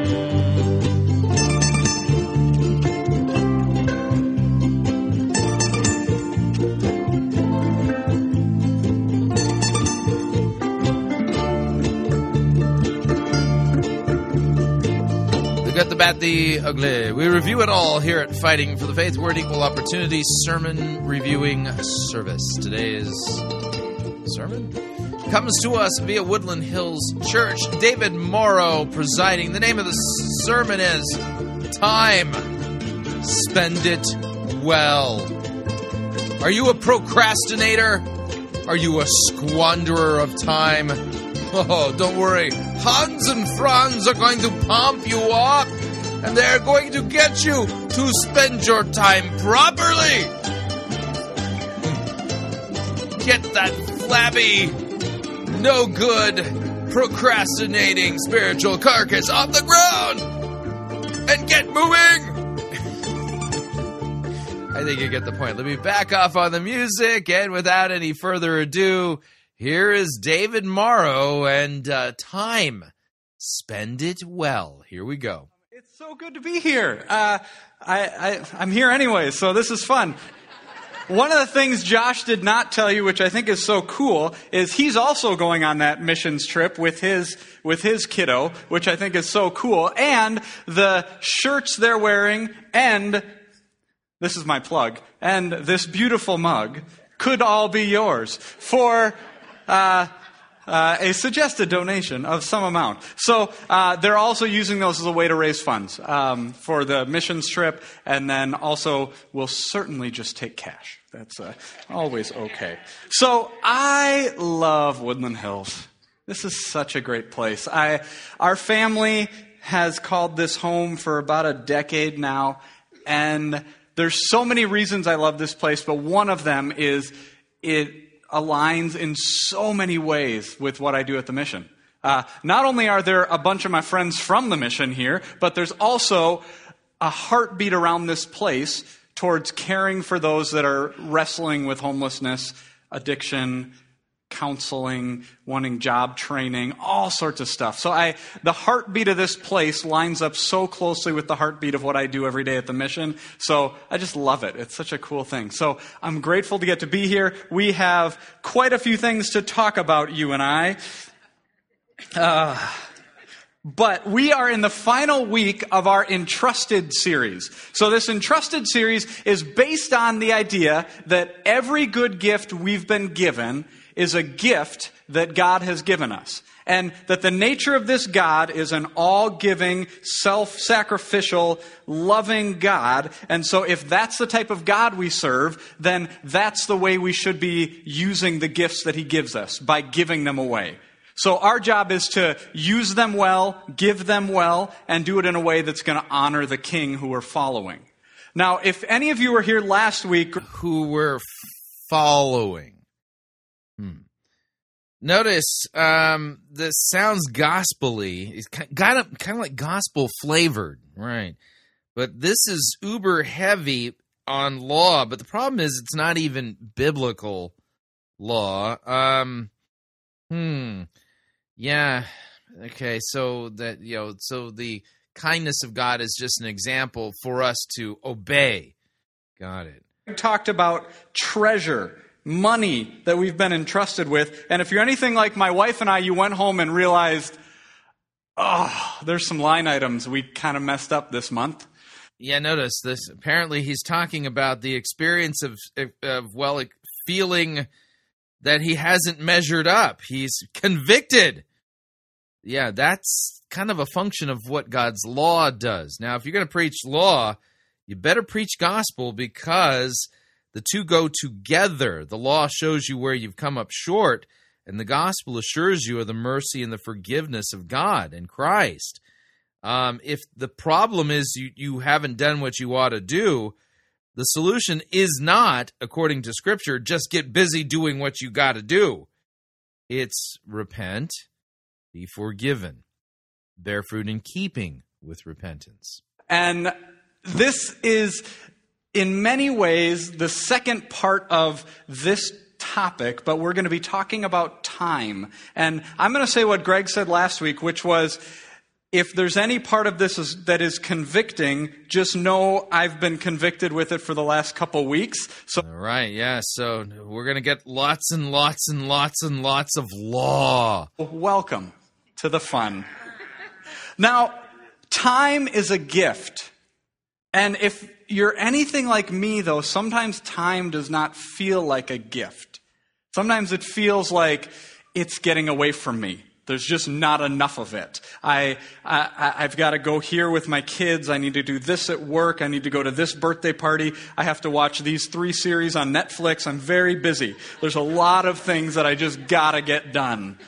And so the question is, if time is a gift, why does it not feel like that sometimes? What is it about time that can just feel overwhelming? And as I could you give me the text that talks about time as a gift? Looking into this, I started reading an article that was an interview with a guy named Dallas Willard. Anybody a Dallas Willard fan in here? Nope, not a Dallas Willard fan. He was a philosopher, and he was the gateway drug into the emergent church for a lot of folks. Total train wreck. His philosophy really shipwrecked a lot of people's faith. Woo!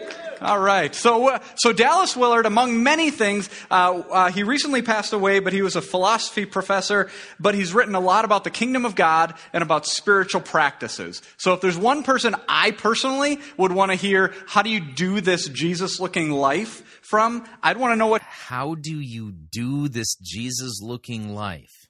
You're going to look to Dallas Willard, and what a weird category. Wow. He thinks. So somebody asked him that, which I thought was very convenient for this moment. And he responded to them and said, the key to spiritual growth is to ruthlessly eliminate hurry from your life. Yeah. Wow. That sounds like something you read in a fortune cookie. Do you have biblical text that says that? Because that sounds like Dallas Willard's philosophy, not biblical theology or doctrine. Ugh. So the guy who was doing the interview, he wrote it all down. He said, that's quotable. I'm going to write that down. And then he said, okay, Dallas, what next? What else do I have to do? And Dallas looks at him and says, that's it. That's it. I got nothing else. And the reason he says that is because if you don't get that right, the rest is sunk. That we live in a culture that the most common response I get if I ask somebody, hey, how you doing? I'm doing fine. Oh, I'm real busy, though. I'm fine, though. I'm busy. Pretty busy. There's just a lot going on. Or, how you doing? I'm busy. There's just a lot. And the thing I've realized is that this is not how it's always been. Like, this is even unique culturally to us from other parts of the world, and certainly unique in the time period we're in right now. So I thought I would show you, what did the answer to the question, how you doing, look like 150 years ago? So here's a quote from a guy named Henry David Thoreau. See if this resembles what you would say. I love a broad margin in life. Sometimes in a summer morning, having taken my accustomed bath, I sat in my sunny doorway from sunrise till noon, wrapped in reverie. Amen. Anybody know what reverie means? I had to look that one up. It means imaginative thought while awake. So pretty much, he spent from morning till lunch daydreaming. And that was his day. So on the one hand, I'd be thinking, I want that. And on the other hand, I'd be thinking, what a bum. Like, would you get up and do something already? So it's like these two mixtures in my head trying to figure out what to do. So I jumped ahead about 100 years to say, okay, did this idea of busyness change from 1850 to about 1967? And because I know this is enthralling for you, I've brought a little snippet from a Senate subcommittee hearing. So just get fired up. So this is part from a Time article. So this is from Time magazine. It says, no scripture yet. Computers, satellites, robotics, and other wizardries, they promise to make the American worker so much more efficient that income and GNP would rise while work weeks shrink. In a 1967 testimony before a Senate subcommittee indicated that by 1985, people would be working just 22 hours a week, 27 weeks a year, or could just retire at age 38. And that would leave the only great challenge of finding a way to enjoy all that leisure. Oh, isn't it nice? What did you guys do with all the extra leisure this week?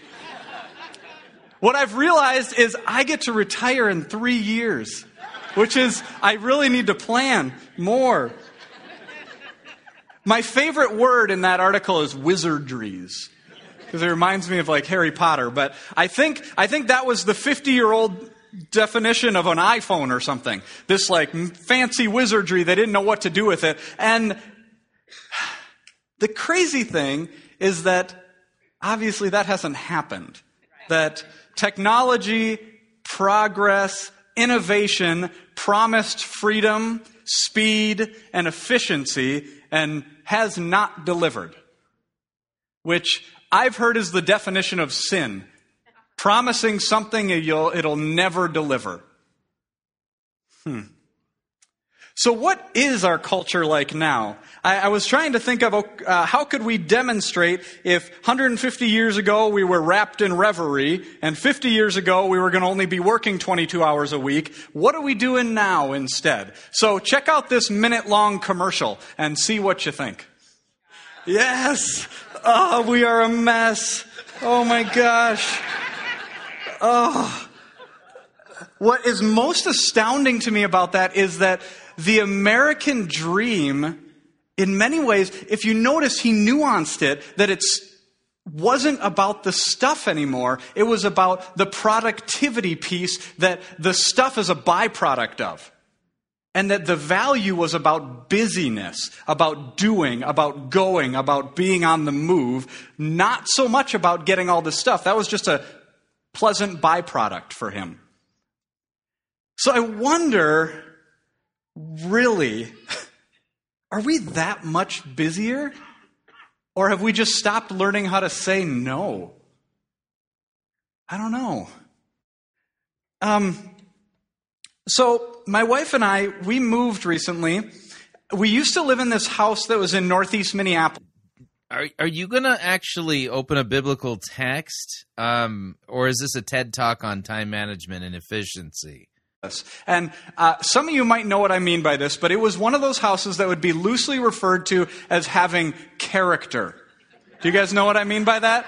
It had a lot of character, which meant, like when we moved in there, I'd never been in a 110-year-old house that had character, and I needed to hang something on the wall. So I took a nail, I hit it into the wall, and this had never happened. The nail disappeared, and then I heard the like crackling and crumbling down behind it.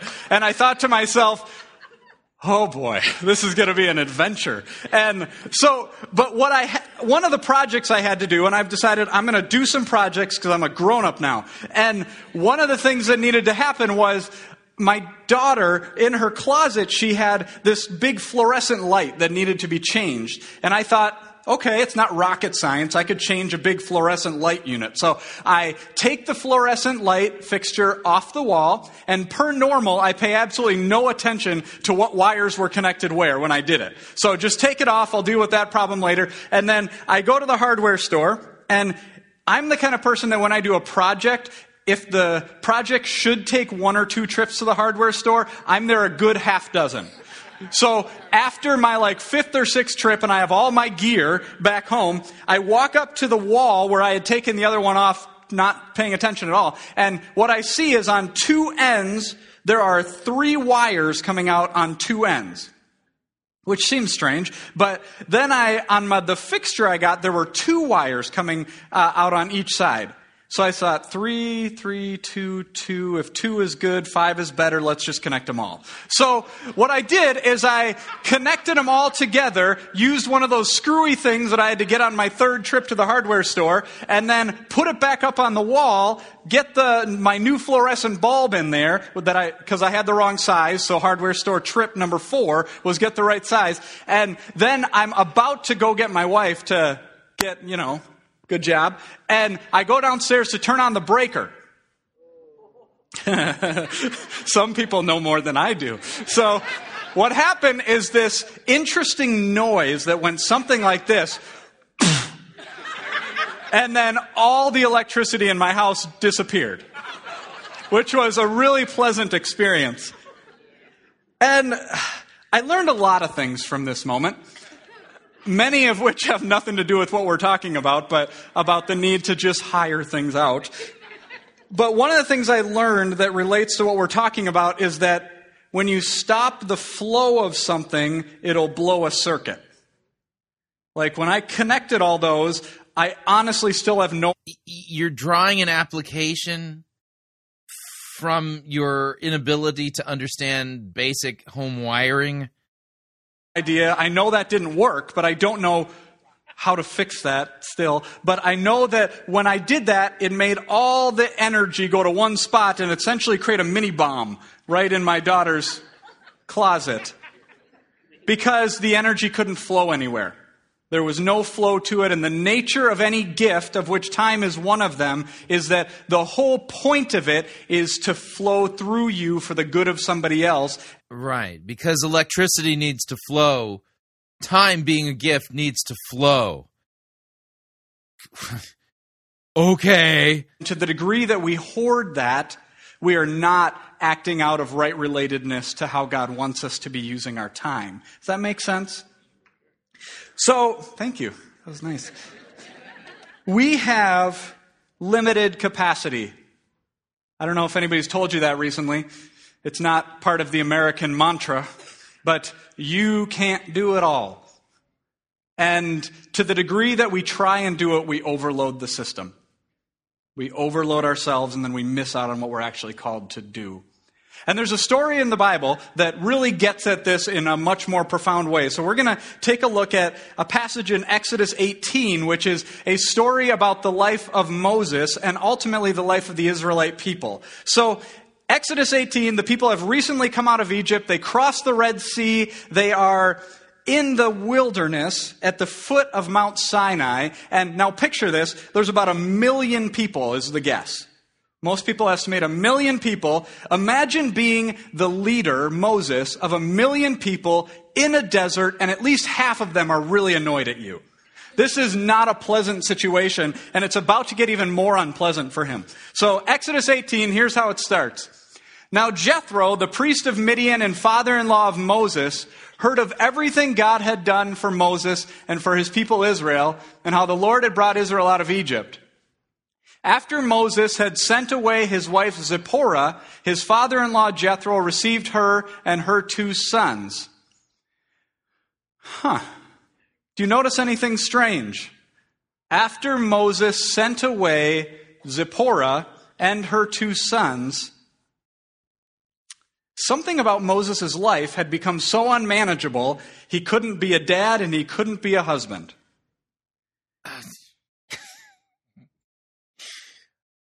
That's ridiculous. I have been preaching through the book of Exodus. Those of you who have been following along will note this. God met and spoke with Moses at the burning bush, sent him back to Egypt to collect up the children of Israel and bring them out of slavery. It's not that he was so busy he couldn't be dad and husband. He went away on a trip where he was on an assignment, to bring the children of Israel out of slavery. His wife and sons stayed back in Midian because God said that he would bring the children of Israel to Mount Sinai, which was where the burning bush was. Oh my word, this guy is clueless. Something had pulled him away. And now he gets the added pleasure of the person reminding him that had happened, of his father-in-law. Yay! Who loves unwanted advice from their father-in-law? Everybody. So let's see where it goes next. Jethro, Moses' father-in-law, together with Moses' sons and wife, came to him in the wilderness where he was camped near the mountain of God. Jethro had sent word to him, I, your father-in-law Jethro, am coming to you with your wife and her 2 sons. They're also his, but Jethro was not acknowledging that. Sometimes I think there's passive aggressiveness in the Bible, but we don't get to see it because we don't hear the tone. So, utterly clueless here. He's just ignored the fact that God sent him on a mission. Wow. Imagine passive aggressive. Okay, so something happened where Moses could not be the dad and the husband he was supposed to be. And we're about to find out what it is. So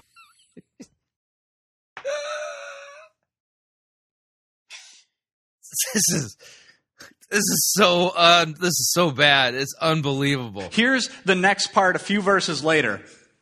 It says, the next day Moses took his seat to serve as judge for the people. They stood around him from morning till evening. When his father-in-law saw all that Moses was doing for the people... No, that was not keeping Moses from being dad and husband. They literally just crossed the Red Sea right before this chapter. Good night. This is so bad. He said, "What is this you're doing for the people? Why do you alone sit as judge while all these people stand around you from morning till evening?" Now, Moses is now being called out by his father-in-law, and he's being called out about a blind spot. Now, I have no idea how they did this research, but it's science, so it must be true, that everybody has a minimum of 3.2 blind spots. I'm not sure how they came up with that, but the definition of a blind spot is something that you don't know that you're not good at, which is a little disturbing because it means you need somebody else to tell you your blind spots. You can't know them on your own. And I made the mistake of asking one of my friends at work what my blind spots were. So I asked, and she very quickly told me, which was a little disturbing, that she said, "David, thanks for asking. And one of the things I've seen in you is that when you're in a meeting where you think you know what should be done..." All right, so David, here's your big blind spot. You don't know how to rightly handle God's word, and you think you do. You act pretty arrogant. And you know what you have to do when somebody tells you your blind spot? You say, "Thank you. Thank you so much." So Moses just gets called out about his blind spot by his father-in-law, no less. So let's see how Moses responds to being called out. Moses answered, "Because the people come to me to seek God's will. Whenever they have a dispute, it's brought to me, and I decide between the parties and inform them of God's decrees and instructions." Take that, father-in-law. Do you notice how it says... That's not what's going on here. You're twisting the text. "Come to me, brought to me, and I decide." Who is this all about? It's all about Moses. One of the lures I've found in leadership and in life is the lure when you feel indispensable. It feels good. It feels so good. That feeling that somebody said thank you when I did something. Somebody agreed with me. And my experience is that people agree with me and say thank you at work more than home. That sometimes my kids, and I know this is going to shock you, they don't say thank you all the time. It's this strange thing that we can get lured in to what might not be the place we should be serving because we're getting the accolades. It feels better. And then you don't question whether it's right. It's this sense of, if I don't do this, it is not going to happen. If I don't do this, it's not going to happen. And somewhere in there, we miss the fact that God is the one that's actually supposed to make it happen, not us.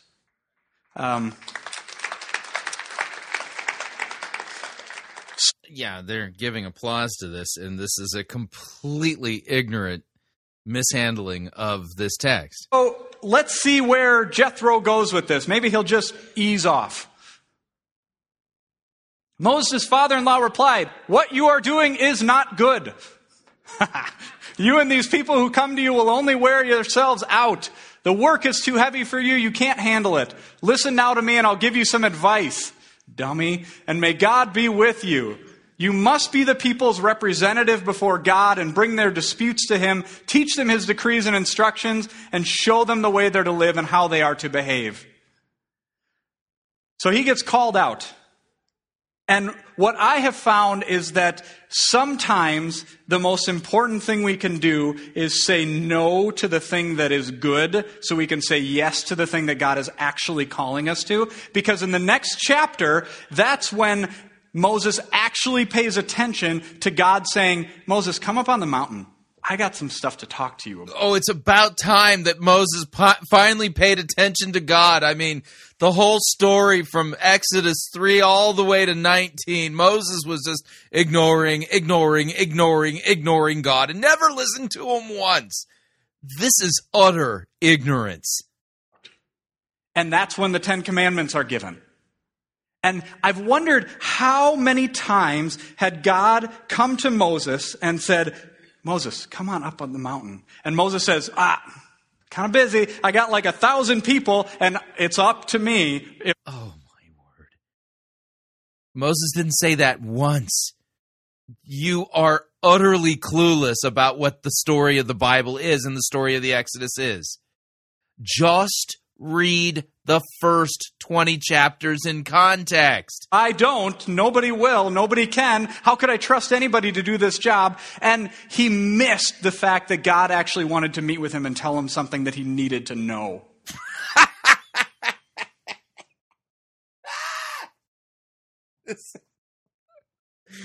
This is so clueless. This is in a second Exodus, apparently. Yeah, there's another version of Exodus.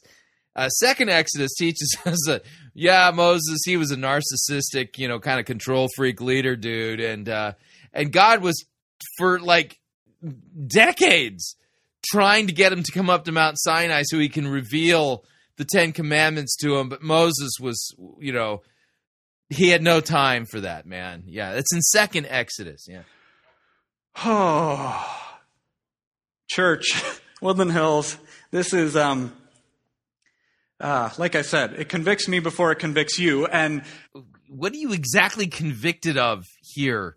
The thing is, there is way too much at stake for us to deal with the little thing when God is calling you to something else.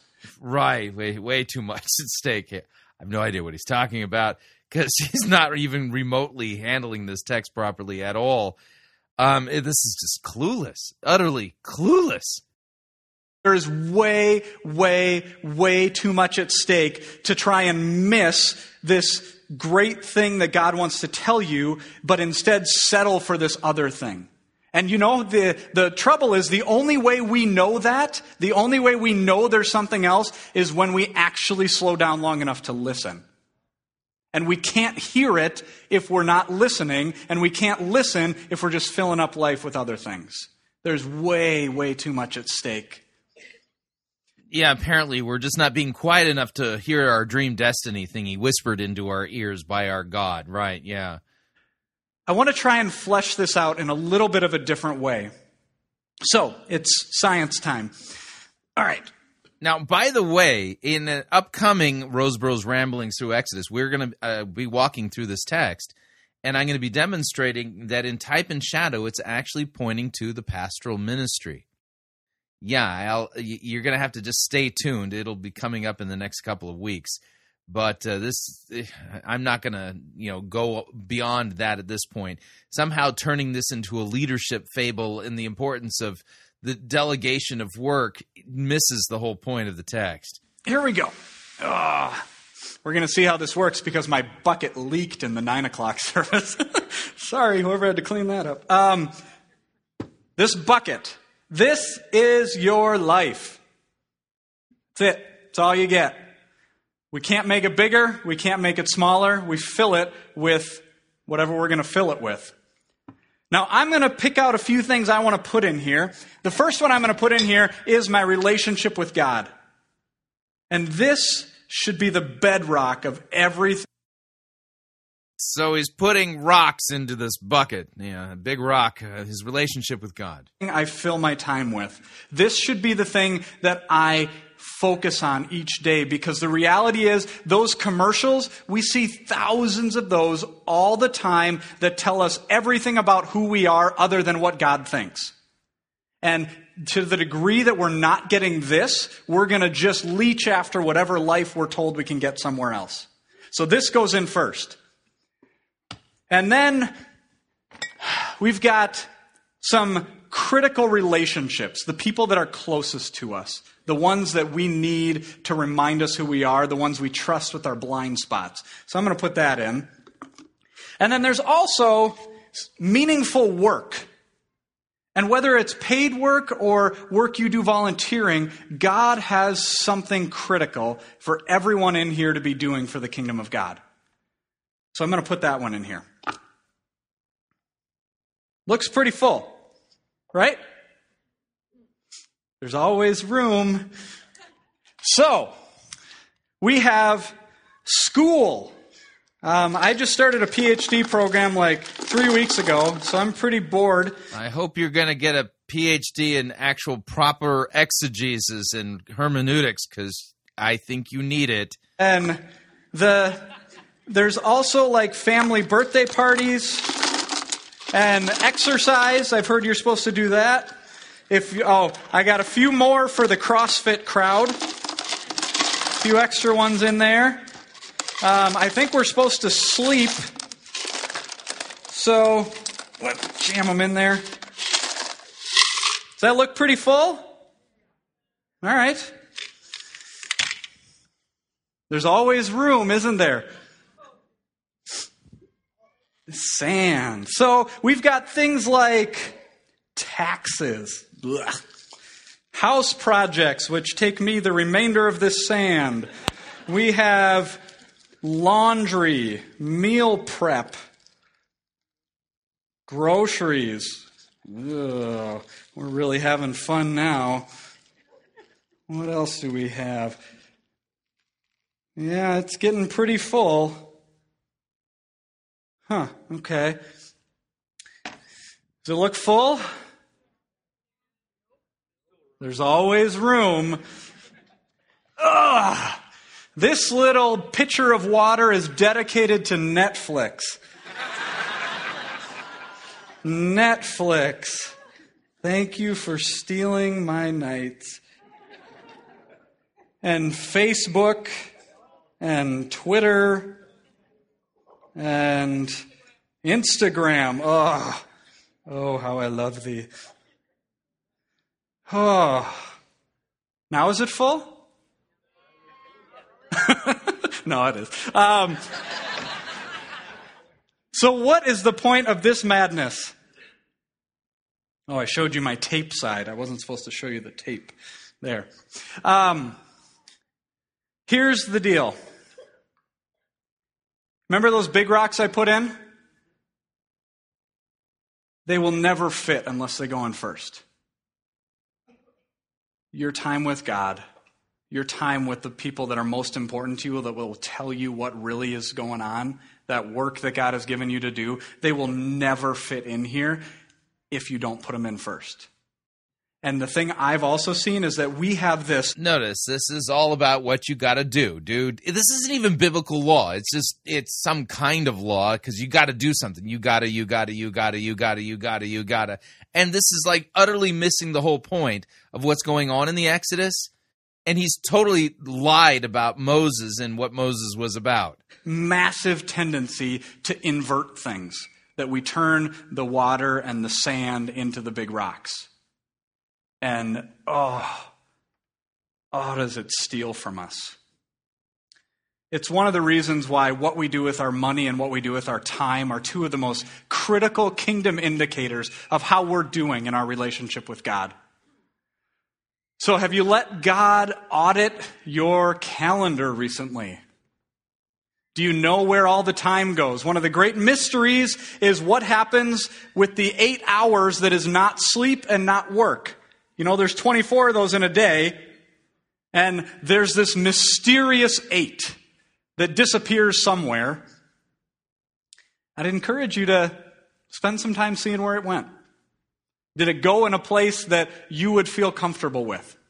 That you think God would say, well done? I feel good about that. So, I have a few things I would like to share with you just as a takeaway in wrapping up time. And for those of you that immediately look at the clock, we're still going to go till 12:15. So, here's the deal. I was in Jamaica a month ago, and Jamaica is better than Minnesota. And I was golfing, which is better than Minnesota right now. And my brother-in-law and I had this cart, and this golf cart, when we got in it, it started going forward, then it immediately went like this. And so then we'd have to pull it back, and then it would immediately go like this. And so we kept having to just correct it to actually go forward. And the things I want to share with you as a takeaway are in many ways the things we need to be doing on a consistent basis to realign ourselves against what the culture is telling us we should do with our time, versus what is more of a kingdom-oriented way to think about our time. So my prayer is that these would help us realign how we think about life. Yet we haven't heard anything about the actual kingdom or the king. We're going to get kingdom alignment because, of course, we're going to do the pious sounding thing. We're going to allow God to do an audit of our time. Turn Jesus into an IRS agent. Well, let's take a look. Whoa, look at that. What were you doing over here? So this is law. Are you tired yet? So the first one is slowing and solitude. Yeah. Have you done enough slowing and solitude yet? I mean, if you haven't, you're letting Jesus down, man. Slowing and solitude. And slowing is this daily ritual and tool you can put in place where you intentionally try and back off from the hurry. So, for me, what that means is when I go to Costco. Yeah, can you show me where Jesus or one of the apostles or one of the prophets actually taught the technique of slowing? And you walk up to the experience that is the 89 lines you can check out in. What if, because this is my problem, I walk up there and not only do I look for the shortest line, but I immediately assess the competency of the person checking you out in that line. So, we all have problems. So, what if we decided, I'm just going to take the long line today? And when they open the new line and everybody's... Oh, man, life transformation. What if I took the long line rather than the short one? I've never considered this mind-blowing technique of becoming more Jesus-like. Jumping for it, you just say, go ahead. Just go ahead. It's crazy, but it actually, it can help us release from this. What if you stayed in the right lane all week?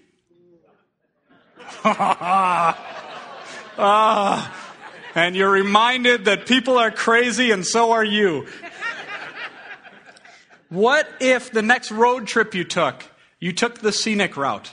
What if you actually rightly handled the biblical text, properly distinguished between law and gospel, preached repentance and the forgiveness of sins, placarded Christ and Him crucified for our sins?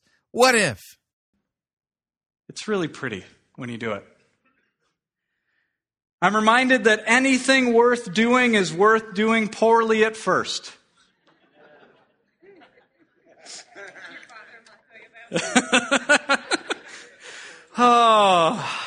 Saying no to the right things so that we can focus on what we should. And solitude. One of my favorite authors, Henry Nowing, about solitude, he says, in solitude, I remove all of my scaffolding. And the scaffolding is all the things I define myself. So this guy is a Roman Catholic mystic fan, Henry Nowing. By other than what God says. It's time when I'm away. I don't have a watch. I don't know what time it is. And I don't get to be director of chaplains. I don't get to be husband. I don't get to be dad. I don't get to be PhD student. I don't get to be anything other than child of God. And then I realize that's actually enough. That God, honestly, does not need your help to keep the world running. He's very, very good at it. Another quote I love is from Aesop's Fable, and it says, "If you will break the bow if you keep it always bent." So can you picture the bow? You're stretching it out. If you keep stretching it out for long enough, it'll eventually snap. So sometimes with our life, we just need to release the pressure and remember that we are made for something more than just doing. So that's the first thing, slowing and solitude. The second encouragement and takeaway I would have for you is plan for the interruptions. I've been really convicted about this recently as I was reading the Gospels, and what I noticed reading the Gospels is that most of the stories that are most profound to me in the Gospels, I would have probably called an interruption.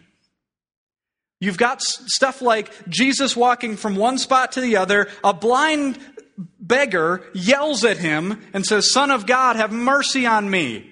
And Jesus doesn't do what I might do, which is, I got something to do, gotta go. Tell me about that Son of God who has mercy on people. I'd like to hear about him.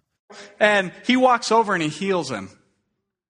You've got, he's the next time he's going to raise somebody from the dead, which I think that would be an excuse for pretty much any distraction, but a woman grabs his coat because she's been bleeding for 13 years. And Jesus stops what he's doing and focuses on her. And then the most annoying is Jesus, I imagine, is right in the middle of one of the best sermons he's ever given. He's got this like lather going. He's about to hit the high note. And then these 4 dudes drop a guy down from the ceiling right in the middle of his sermon. I'm trying to imagine like how I would react if that happened right now. Now, another way to think of this interruptions is margin. Margin. Margin is the annoyed feeling I get walking onto the airplane while I'm on my way back to the steerage section, and you walk past first class. And you know what they do? I think they do it just when you're there, is they kind of wiggle in their seat and kind of show how much extra room they have just to taunt you. Margin is having more room than you need. It's more space than is required. There's a book by Richard Swenson called Margin, and here's how he defines margin. Margin is the space between our... Is Richard Swenson one of the apostles? Was he a prophet? Where do I find his writings in the scripture? Owed and our limits. It's the amount beyond that which is needed. It's something held in reserve for contingencies or unanticipated situations. Margin is the gap between rest and exhaustion, the space between breathing freely and suffocating. What would happen if you got to the end of a month and had more money than you needed?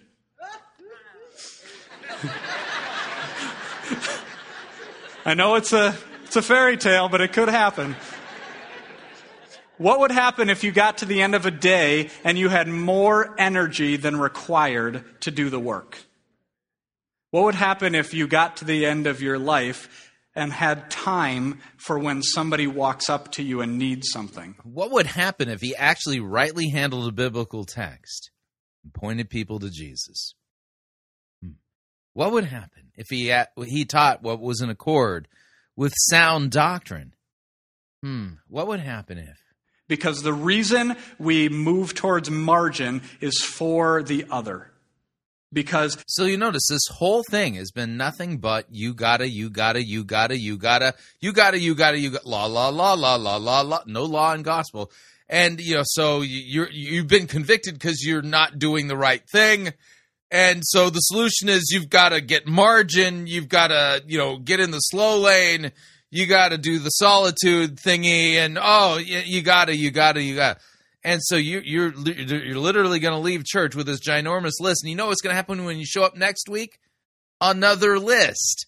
If I don't have margin, every distraction is going to be incomprehensible for me to deal with. Because I just got to go, and go. So we work towards margin because ultimately we want to be this conduit that Jesus was in his time and in his life. So we need to build margin and plan for interruptions. And then finally, we need to put the big rock in first. Because obviously it won't fit. And fittingly, we're leaking again. Because it It always... Yeah, so put the big rock in first. Yeah, that would be the relationship with God rock into your bucket. leaks somewhere, doesn't it? We got to put the big rocks in first. Do you know what they are for you? If you were to do an audit on your time, would you feel comfortable with where it's going? Yeah, about as comfortable as I would with having the IRS crawling through all of my finances. Are the things you value the most put in first? Because here's the deal. Everything you need, God says you already have.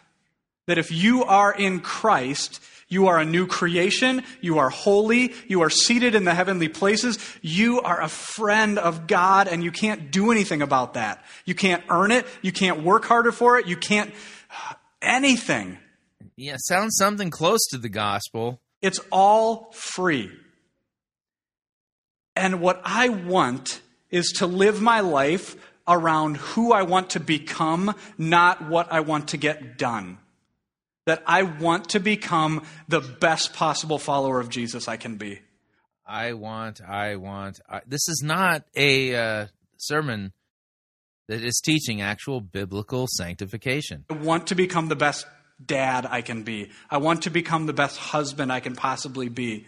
Because let me tell you, when I'm dying on my deathbed somewhere, I'm not going to be all that interested to have my colleagues come around me and say, hey, good job being a manager. That was great. I really appreciated that. What I want are those relationships that I delve deeply into, that are the core of who I want to become. So we need to realign. We need to realign against the culture. We also need to realign spiritually. Because let me tell you, Satan would love it if we focus on the sand and we focus on the water and we miss the rest. Now, C.S. Lewis wrote a book called The Screwtape Letters, and I'm going to end with this. And he talked about, it's this dialogue between the senior demon and another demon, and they're talking about essentially how to get us off track. And here's what their conversation looked like. You can make him do nothing at all for long periods. You can keep him up late at night, not roistering, another fun word, but staring at a dead fire in a cold room. And in parentheses, here's the annoying statistic of the day. We spend, on average, an hour looking for what show we're going to watch on a day. That's the national average. Staring at a dead fire in a cold room.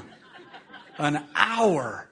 So that at last he may say, as one of my patients said on his arrival down here, and he's talking about in hell, I now see that I spent most of my life doing neither what I ought nor what I like. Friends, the only lasting way to eliminate hurry is to constantly get your life from Christ.